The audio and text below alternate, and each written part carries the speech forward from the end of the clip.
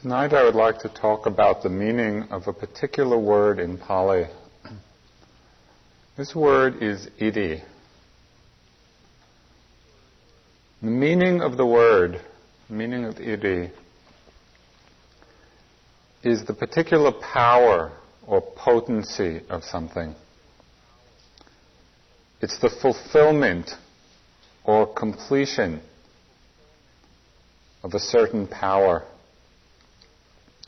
For example, we could say that the Iddhi of birds is the ability to fly. It's the particular power of a bird, or the sense of fulfillment of function. The Iddhi of an artist, might say, is the fulfillment of their creative talent. The Iddhi of an athlete is their particular ability. Within the meditative context, another meaning of this word is the fulfillment or potency of psychic powers. So that's another meaning of the word Iddhis, the psychic powers that we read about.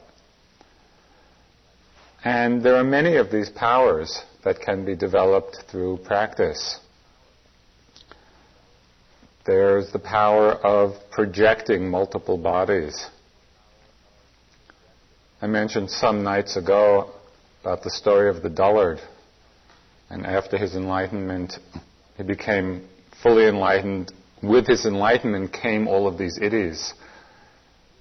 And that some of the tricks he played on his brother were the creation of hundreds of replications of himself, in this forest grove.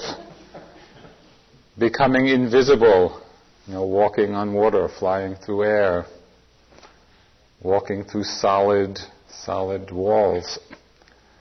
Now, when we hear of these, there's often a kind of amused nod of the head. But actually these powers can be realized. Munindraji, who was my first Dhamma teacher in India, trained Deepama, this woman in Calcutta, in many of these powers after she had completed her Vipassana training, and told amazing stories of what she did. That often she would just appear spontaneously in his room in front of him without actually walking through the door. And many, many stories.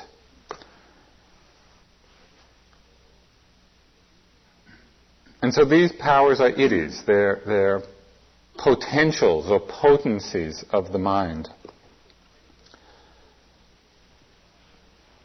There's a story of the Buddha's aunt who raised him as a child. His mother died just after he was born. And his aunt's name was Mahapajapati. And she raised the young bodhisattva. And she was the one who pressed him to create the order of nuns, to ordain women in the order. She quite quickly became fully enlightened. She became an arhat. She was the teacher of many nuns. She lived to a very old age. I think she was about 120 when she died. And just before she died, she was going to pay her farewell respects to the Buddha.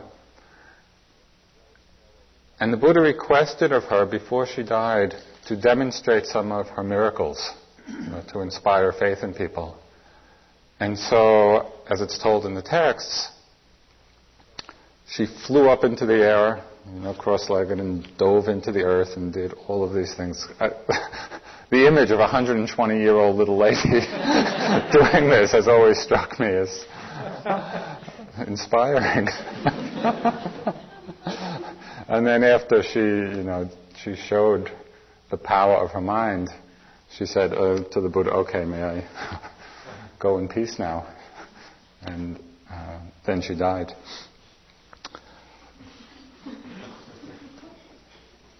And so these powers were both recognized and practiced and attained, both in the time of the Buddha and up until the present day.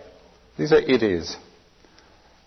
The Buddha also saw the danger in these kinds of psychic powers, because he saw how people who were unenlightened could easily become attached to them. And he saw them as quite inferior to the Iddhis of understanding. When he was asked about miracles and the power of miracles, the Buddha responded that the true miracle was awakening the understanding of the Dhamma, the understanding of truth.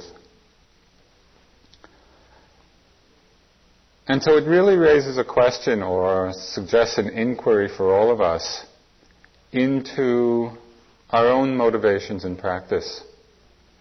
Are we practicing for the Iddhis of worldly success, or being a certain way in the world, or prosperity?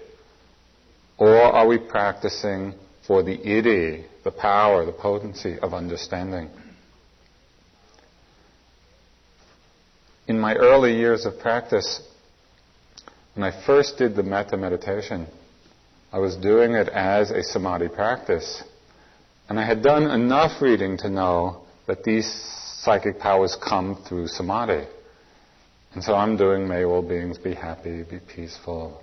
And my mind is fantasizing what I'm going to do with all these powers. Kind of fly through the window and impress my friends.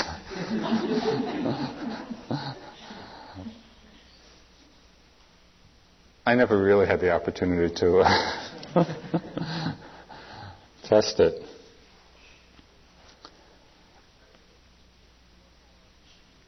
So what are the Iddhis of understanding? When we really come to a deep place of understanding in ourselves and seeing that although these Iddhis of psychic power are possible, they're not really what the teachings are about at all.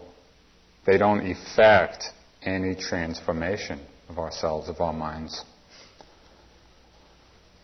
The Buddha talked of 5 Iddhis of understanding, which are the fulfillment of the Buddha's teachings.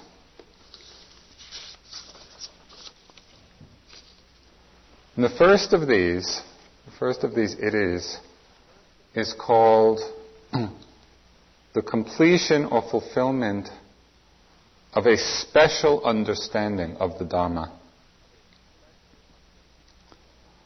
special knowledge of the Dhamma.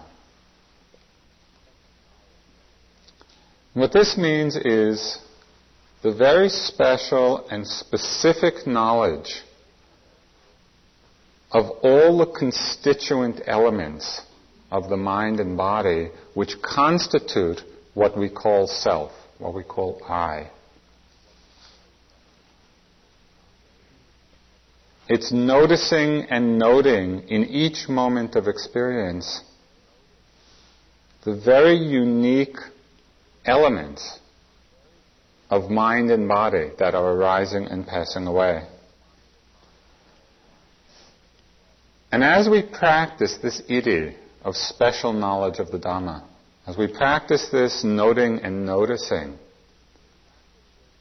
we begin to develop a very profound and transforming insight, which is the insight of seeing that all of our experience, although we have myriad names and concepts and ideas about it, but that all of our experience comes down to processes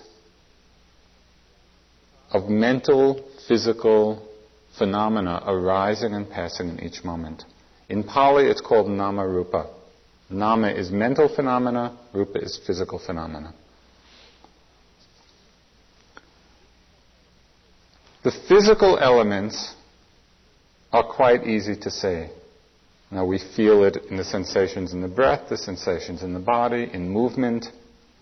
It's quite easy to understand the arising of these physical elements.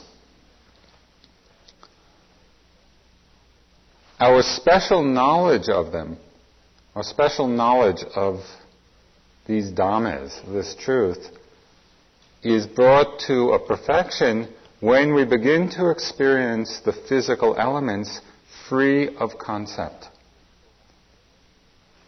And just a very simple example, which I'm sure you all have experienced. The difference between feeling a sensation and thinking my knee hurts or my back hurts, the difference between that and feeling the sensation and being aware of it as burning or pressure or tightness, whatever it may be. The first is a concept, is an idea, is a mental construct. The second is a special knowledge of the Dhamma. That is, we're seeing these physical elements exactly as they are, without a thought construct around it. We're seeing it directly and specifically. This is part of this first Iddhi. The mental events, the mental elements are more subtle. Now, these physical sensations, they're fairly tangible, and with practice we begin to see them and feel them free of concept. To be aware of nama, of mental events, means being aware of thoughts in the mind, of emotions, of moods, of mind states. And to be aware of them as mental events rather than being lost in the story, rather than being lost in the content. But even these mental events of thoughts and emotions and mind states and mental images are not the most subtle. Because even more refined than that, in this special knowledge of the Dhamma, is the awareness, the mindfulness of consciousness itself. That which is knowing the object, whether it's knowing a sensation, or knowing a sound, or knowing a thought.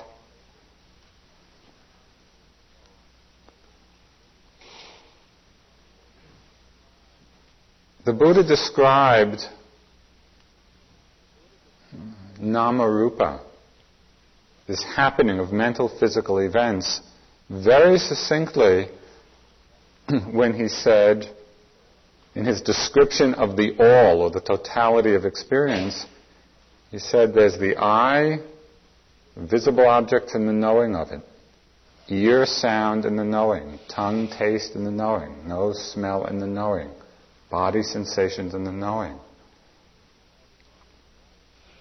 That in each moment, what we are is this pairwise progression of knowing an object, knowing an object, knowing an object, knowing an object, arising and passing away. There is no one behind that to whom it's happening. There's no self standing behind it who's owning this process of nama-rupa, of knowing an object. Rather, what we are is this progression. In every moment, there's the arising of consciousness, of knowing with a specific object.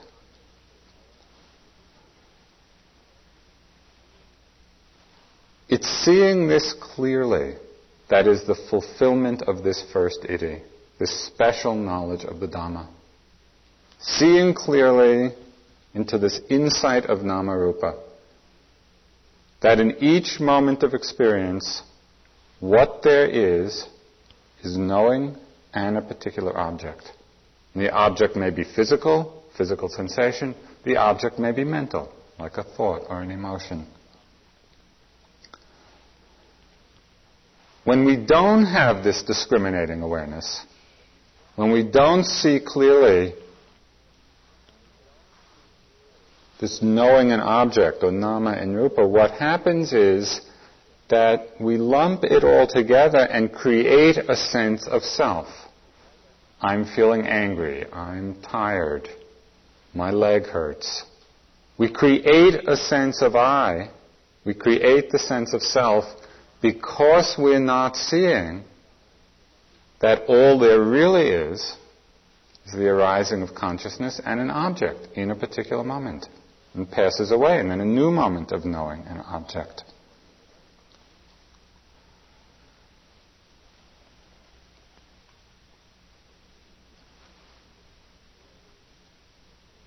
There is a fairly direct gateway to this insight into Namarupa. And that gateway is through the technique of mental noting.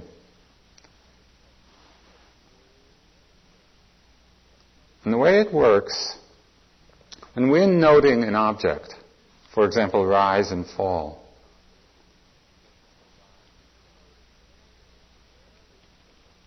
it's fairly clear, it's fairly obvious that the rising movement is one thing, that the rising movement is physical, and that the noting mind is mental.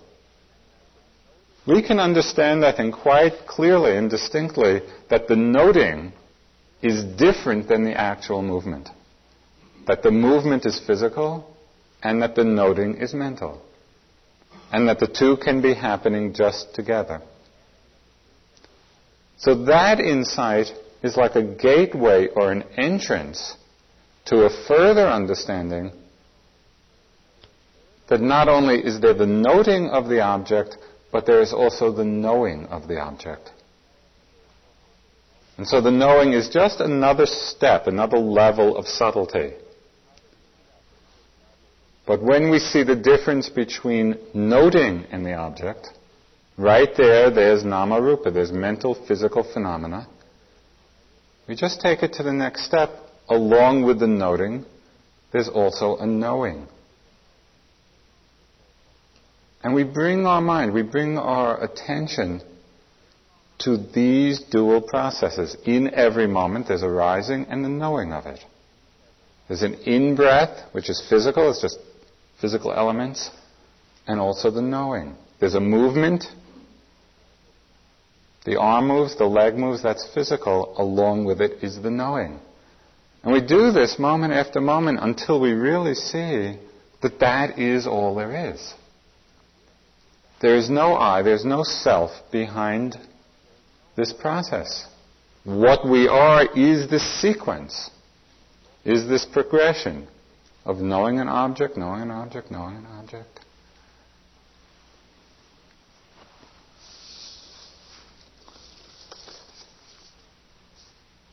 This is the first Iddhi, this special knowledge of the Dhamma, and it really is a very powerful transformation of our understanding. It takes us out of the realm of conventional, worldly understanding of things.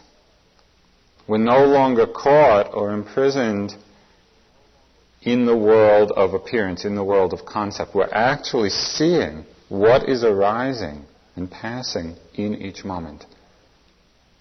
That what's there is Namarupa. No I, no self, no person. This is a powerful transformation for us. The second Iddhi, the second fulfillment of understanding of the Buddha's teachings, is the completion or fulfillment of our understanding of dukkha, of suffering. The unsatisfying characteristic, or the unsatisfying nature of conditioned, changing phenomena.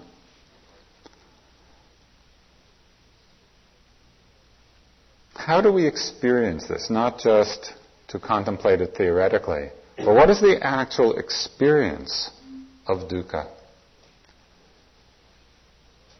By now you could probably write a book on the experience of dukkha. There are many ways that we begin to touch the truth of this very directly for ourselves, not as some theoretical knowledge. One way is quite obvious. That is the very clearly painful experiences. There's pain in the body, there's pain in the mind. We feel it like that, we know it. that this is suffering, this is painful. The Pali expression for it is wonderful. It's called dukkha dukkha, the suffering of suffering. Another experience, because this truth is very profound, an opening to it is an essential part of the spiritual journey. Sometimes people have the wish or the hope, that the spiritual unfolding is just of bliss and joy and light and rapture. You're in the wrong place. That can come at times. But a lot of it is really opening to the truth of suffering. So one way we experience it is through dukkha dukkha, just painful feelings. The other way, or another way we experience it, is when we become increasingly attuned to the endless process of momentary change. That things are arising and passing continually without stopping. And there are times when that is so clear that this process of nama-rupa is going on and on and on and on. It's like water over a waterfall that just keeps coming and coming and coming and coming without end. There's no rest to it. And so when we get very attuned to this endlessness of the process of change, we begin to feel very deeply the unsatisfying nature of this process, because there's no place to rest.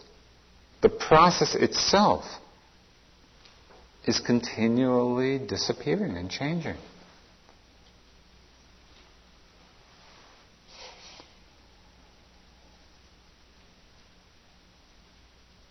At one point in my practice, I had this very strong sense of being a prisoner of knowing. Because just every moment there was just knowing another object. Knowing a sight, knowing a sound, knowing a smell, knowing a taste, a touch, a thought, over and over again. And what's so amazing is that there are only 6 things we ever know. There's sights and sounds and smells and tastes and touch and mind objects.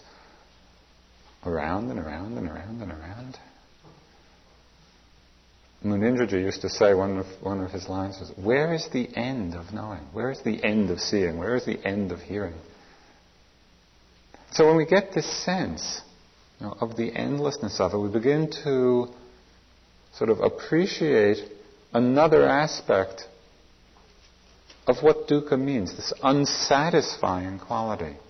Because it doesn't come to completion, it doesn't come to rest. There's another way we experience dukkha.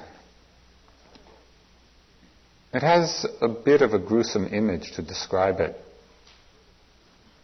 But after Halloween, I think it's probably appropriate. And that is just the dukkha of contact as being continuous impingement. And it's just like object continually impinging on the mind. And the image used is that of a skinned cow. And how a skinned cow would feel as things land on it. It's dukkha. It's definitely dukkha. There are times in the practice where it just feels, we get so sensitive, to the actual process of what's happening, that we feel it like that. Let me hasten to add that we don't stay in that perception. Things, again, can get very smooth and very light and very pleasant. But it opens us to a very important perspective. We really see for ourselves, and again, this is not theoretical knowledge, this is what we experience at times. It's one particular perspective that we go through as we open up, as we learn about the nature of this process of mind and matter, of nama-rupa, of constant change.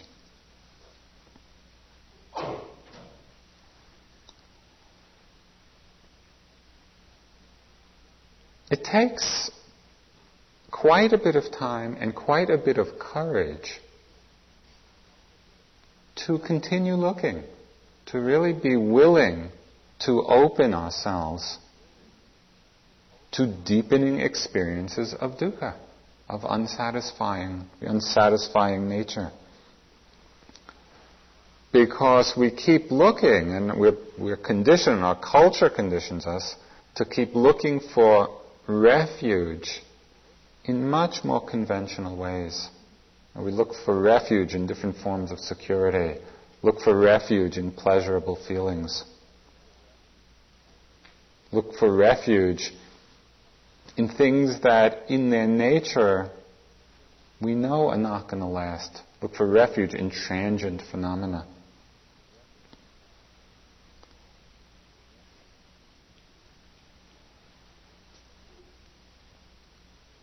But as we become clearer, as we become more open, not to a projection of this on experience, and not to creating it through expectations, simply opening to watching the process reveal itself, we really see for ourselves the unreliability of phenomena. Because it's all momentary, whatever it is, it's there for a moment and is gone. Now, at the moment of death, what is it that really belongs to us? What is it that we could say, yeah, this is me, this is lasting, this is who I am, this is not going to change?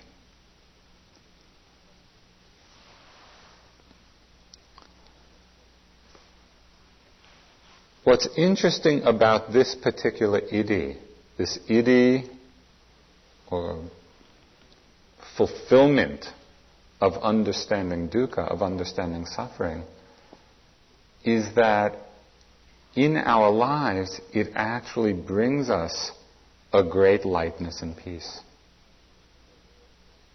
Until people experience this for themselves, they hear about suffering and imagine that the more we open to it, the more gloomy we get, or the more we will suffer.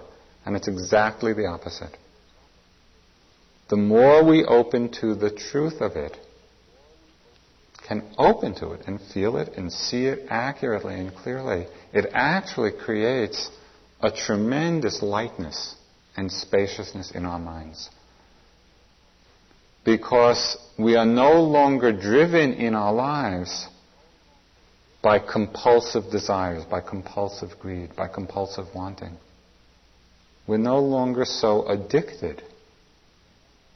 We can really relax, settle back into the arising moment. We're not so driven.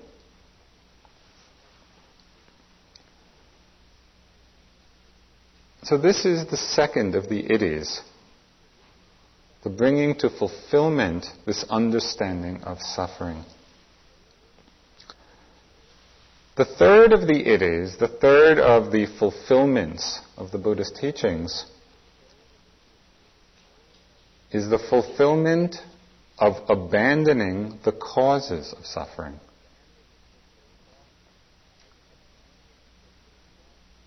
What are the causes of suffering in our lives? The causes of suffering are kilesas, are the defilements. These kilesas of greed, of hatred, of fear, of envy, of jealousy, of pride, of conceit, of doubt, of restlessness, all the very familiar states of mind. These kilesas or defilements, it's not that these forces in the mind make us bad. It's that they make us suffer. That's why the word kilesa means torments of the mind. There are these qualities in the mind which torment it. And we know that. As we pay attention, we know that when there's strong greed or strong anger or hatred or fear, that is a cause of suffering. These kilesas work on different levels. The very powerful ones are the ones that are strong enough to actually cause very excessive behavior. What is translated, one of the Burmese translators called outrageous behavior.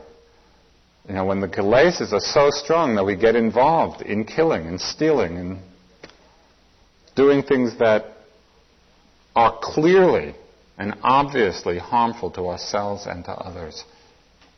These are the forces that drive us to break the precepts.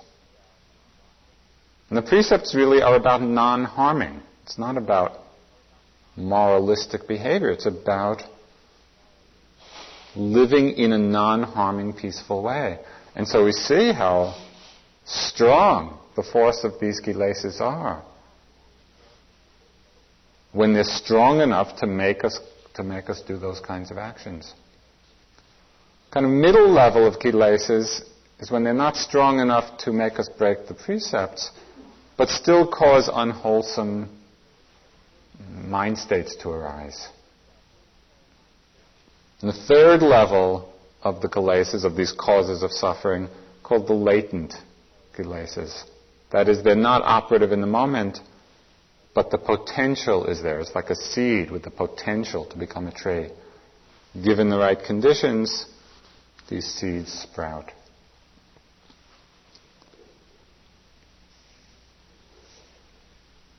In this fulfillment of abandoning the causes of suffering, a great emphasis is placed on the abandoning and uprooting of one particular kilesa. And it's the one that is considered the most dangerous. It's the one that is considered the roughest in the mind.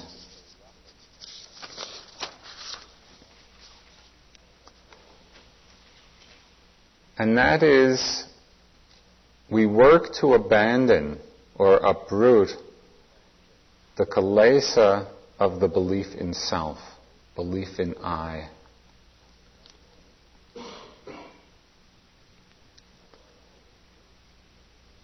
Because it is this particular defilement of mind, this particular belief in self, in a permanent ego entity, that leads to so many misconceptions and misunderstandings of who we are, of what our life is about, of what is of value. And so many actions in our lives are based on this misconception. And so the root of so much suffering for us and for the world is rooted in this self-belief, this belief in self. Because it tremendously empowers and solidifies the identification with every passing thought, every passing emotion. And all the actions that follow from that, all the unreflecting actions that follow from that.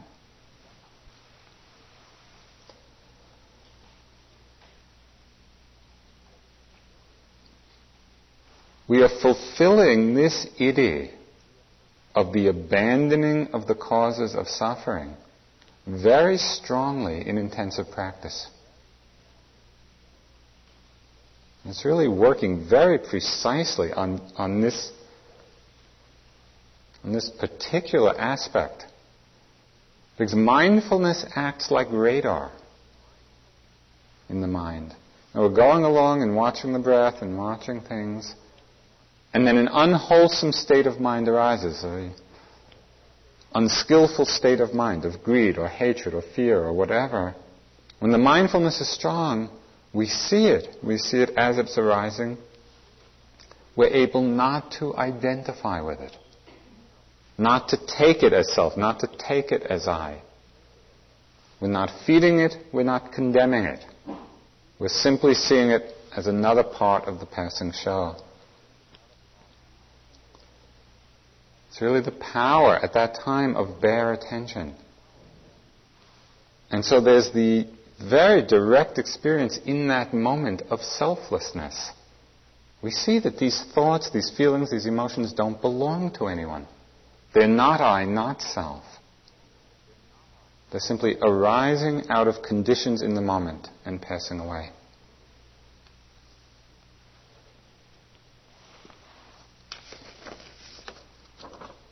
I'd like to read you something which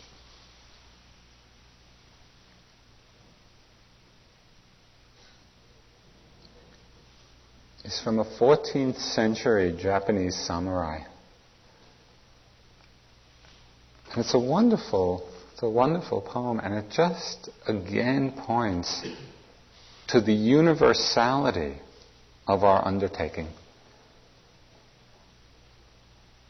When you think of us sitting in Bari in the 20th century and this 14th century samurai in Japan, this is what he says. I have no parents. I make the heavens and earth my parents. I have no home. I make awareness my home. I have no life or death. I make the tides of breathing my life and death. I have no divine power. I make honesty my divine power. I have no friends. I make my mind my friend. I have no enemy. I make carelessness my enemy. I have no armor. I make benevolence and righteousness my armor. I have no castle. I make immovable mind my castle. I have no sword. I make absence of self my sword.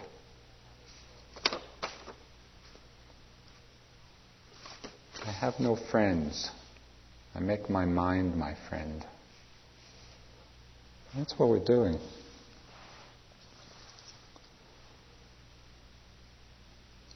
The first Iddhis of the Buddha's teaching, the first fulfillment of it, is that special knowledge of the Dhamma, knowledge or insight into Nama-rupa.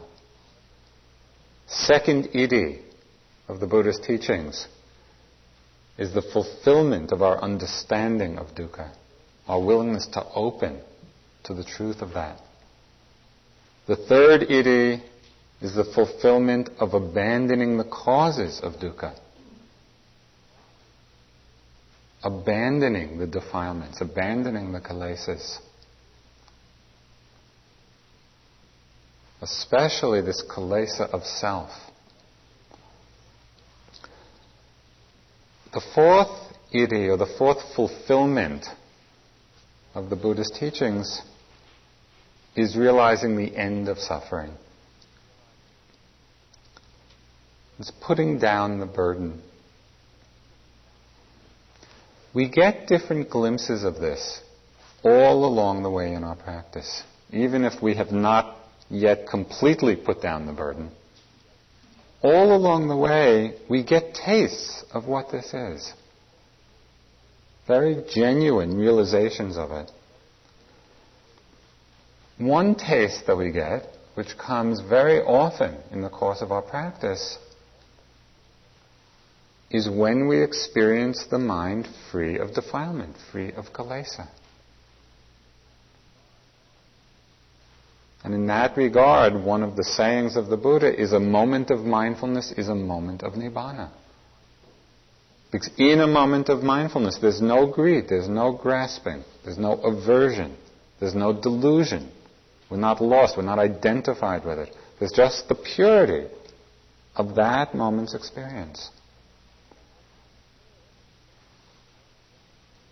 to get a sense of what that taste of freedom actually feels like, it becomes obvious when we watch the transition point. As an example, watch the transition between being lost in a thought and the feeling of being lost, that feeling of identified involvement. It's a kind of contraction into the thought. Pay attention to that moment when we're in the thought, lost in it, and then wake up to it. What does the mind feel like in that moment? It's like that moment of letting go, of waking up. It's stepping out of the movie of our minds. And there's a taste right in that moment of the end of suffering. Watch very carefully. The mind is filled with anger or filled with desire, or filled with restlessness or doubt, or any of the defilements. And watch very carefully in that moment when that kilesa disappears, when we come out of it. It was very interesting for me, particularly in working with desire, because there's a patina of enjoyment with desire. It's like we think we're enjoying it, because it's often associated with pleasant things. But to watch very carefully that moment when the desire leaves, and it's so clear that the being caught in it relative to the letting go of it, that being caught in desire is a kind of tightness.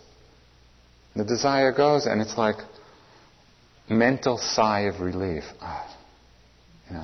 There's a moment of peace. This is a real taste of freedom for us. It's a real taste of the end of suffering. And we get this so many times in the course of our practice. Don't undervalue them. Really watch to see, how often our minds are in that place. This is the fourth Iddhi of the Buddha's teachings. There's a stage in practice, a stage of insight, which is called a stage or level of high equanimity, where the mind is resting for long periods of time in a kilesa-free state, where there's a tremendous purity of mind and this great equanimity where there is no reaction of grasping or aversion. And it's said in the text that that state of mind is actually the state of mind of an arhat. And so even before we may reach full enlightenment, just in the course of our practice, we can get a very clear taste of what freedom is, what the end of suffering is. And a third meaning, or a third exploration of this Iddhi, it's the freedom in the moment from defilement. It's this place of deep equanimity. And the third is the going beyond of conditioned phenomena altogether.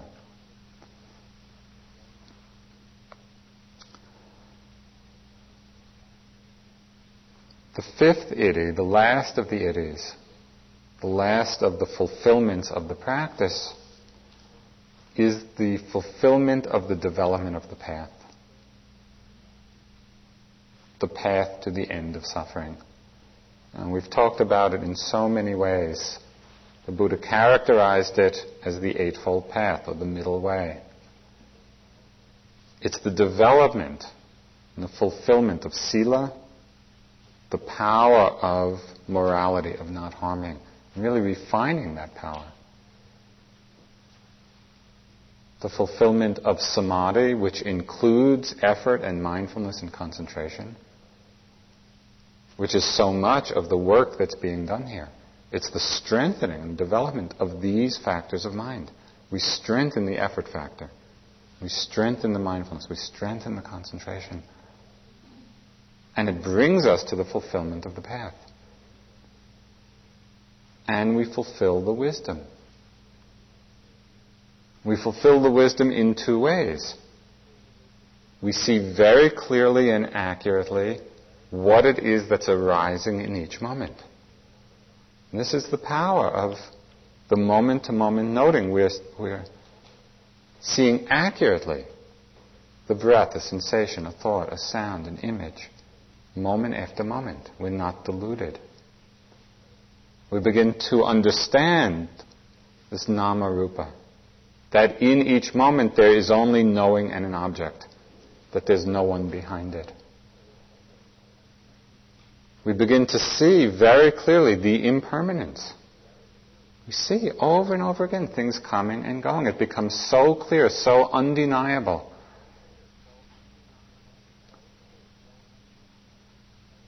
Out of the wisdom of seeing the impermanence, we understand the unsatisfying nature, the unreliable quality. We understand the selflessness, that things don't belong to anyone. This whole process of nama-rupa is empty phenomena rolling on.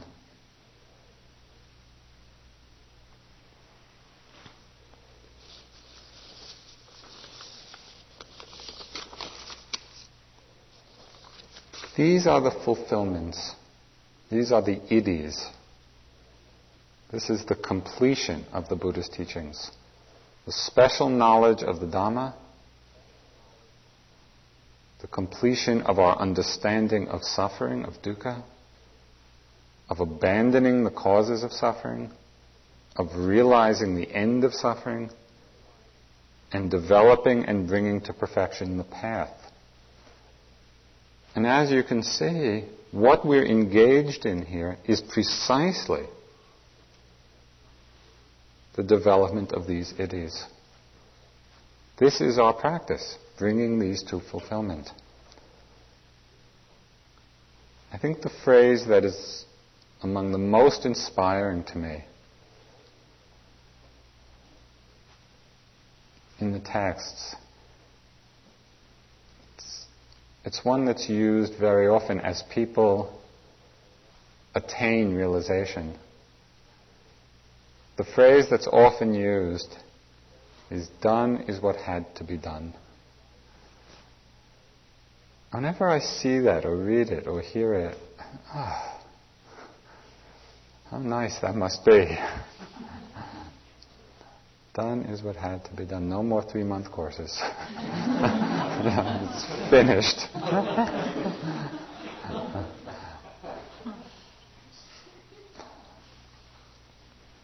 The question for us, big question for us, is this possible? And if it's possible, what is needed for us? How can we do this? How can we accomplish this? And it has been accomplished. From the Buddha's time until the present day, people have done this.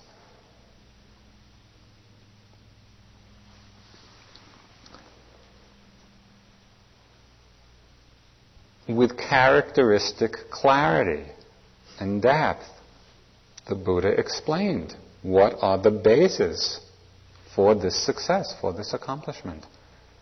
And he talked about the 4 bases, the 4 roads to power. They're called Iddhipadas. That is, the path or the road for the accomplishment of the Iddhis, for the accomplishment of these powers, for the accomplishments of this fulfillment.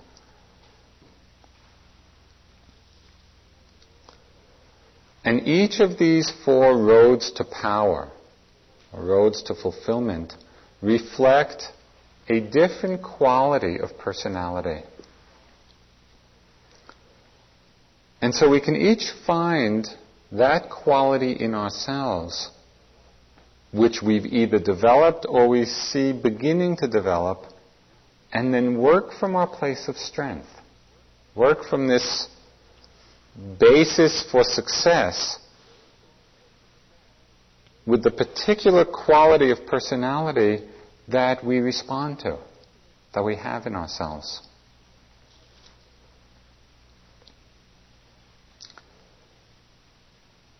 Often people think that Dhamma practice makes one dispassionate, very cool, without passion. But each one of these 4 roads to power, or 4 bases of success, are actually the embodiment. Each one of these 4 qualities is the embodiment of a very great life-fulfilling passion. Because this is a very great undertaking. People without fire, without passion, cannot accomplish this. But it's not the passion of lust. It's not the passion of greedy desire. It's the passion of a tremendously deep commitment. The first of these qualities is the quality of, it's translated often as zeal. It's just the kind of personality that has this strong desire to do, desire to accomplish, desire to attain something. And it really is a tremendous root of success. It's the feeling, when we have that, when we're that kind of person, there's the feeling that arises in us, nothing can obstruct me. I have so much interest, so much zeal in accomplishing this, there's no obstruction that can stand in the way. It's this very strong, unwavering sense of purpose. And we see this quality very, very much in just worldly pursuits.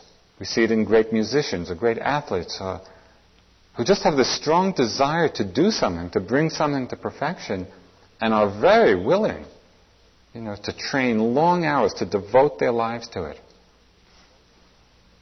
They have found in themselves this road to success, this basis of success. It works also for the accomplishment of the Iddhis, of our Dharma understanding.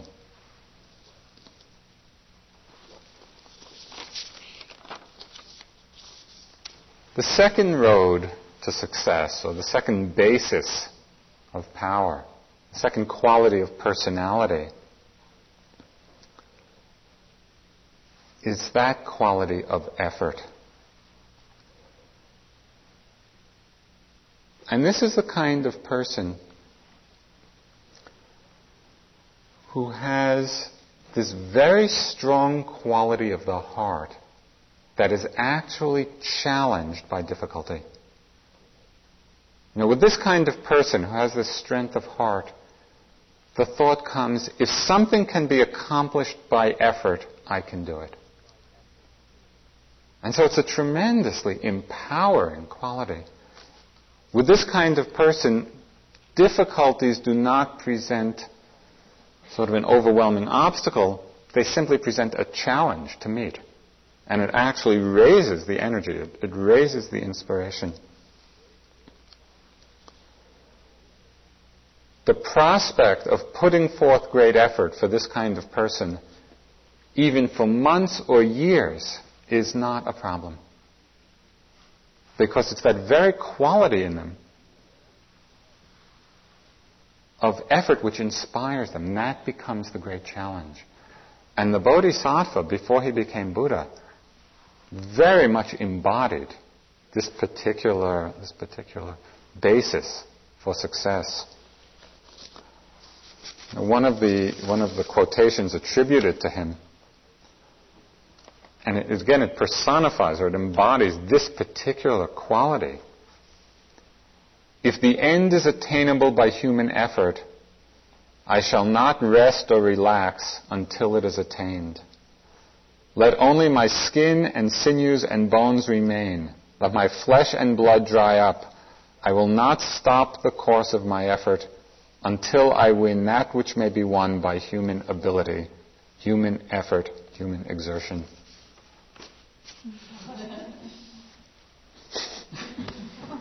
And that's tremendously strong. When people have that in them,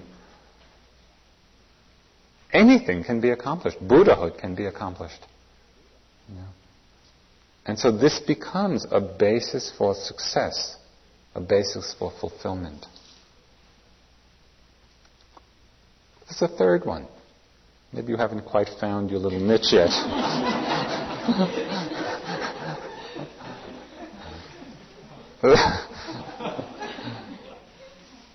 The third road of power, the third road of success for fulfillment in the teachings of the Buddha is that strength of mind, that tremendous strength of mind which comes from love of the Dhamma. It's that quality of the heart and the mind which is so strong and so steady because it's always inclining towards the Dhamma. It's inclining towards the fulfillment of the Iddhis. Now, it's just like when we're in love, our minds and our hearts are filled with thoughts and feelings about this person. So they come to dominate our lives. In the same way, we can derive tremendous strength of mind from this love of the Dhamma. That becomes the dominating force.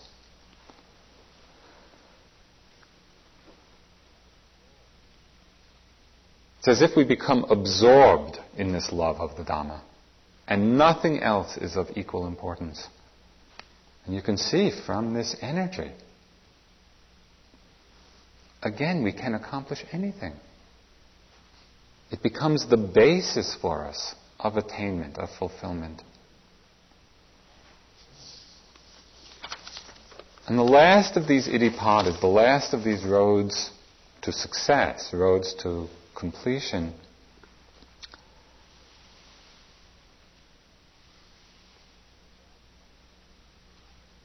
it has to do with that quality of personality, or that personality type, which is very interested and strong in inquiry and investigation. That's philosophical in the truest and deepest sense of the word. That just has this tremendous interest in understanding deeply the most profound aspects of life, the most profound aspects of the Dhamma. And there are certain types of minds that become so inspired by that kind of investigation, that delights in the examining of the deepest and most profound questions about the nature of this round of samsara, of birth and death and rebirth, an investigation into the suffering and the causes of suffering and the abandonment of it.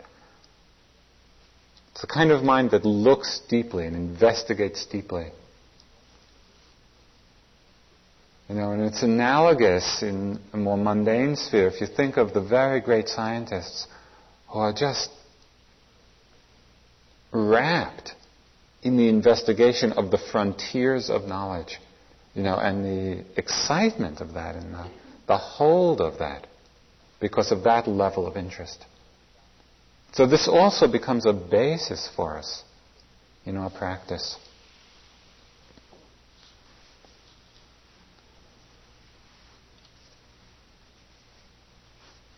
If we have any one of these four, whether it's this quality of simply a strong desire, a strong motivation to do, nothing gets in our way, or it's that quality of being inspired by challenge, inspired by difficulty, to put forth the effort, where effort itself becomes the inspiring factor, or whether it's a love of the Dhamma. And it's this love of the Dhamma which holds us right here. Or whether it's this quality of investigation, of inquiry. Any one of these can become the root for us, can become the basis, can become the road of power, of real power, of understanding.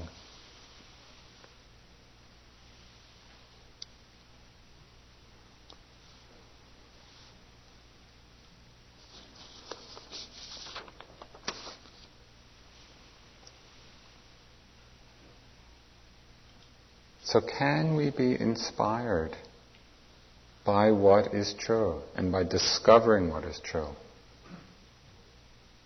And to work for the completion of these iddhis, the completion of these understandings. realizing again, reminding ourselves again, that we don't do this for ourselves alone. Now, we're working for the liberation of our own minds and the liberation of all beings. And it starts here. It starts with our own work. It starts with our own understanding.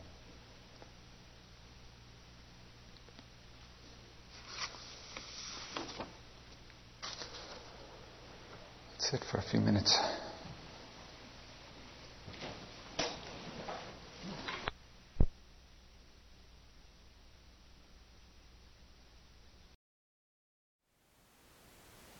Thank you for listening.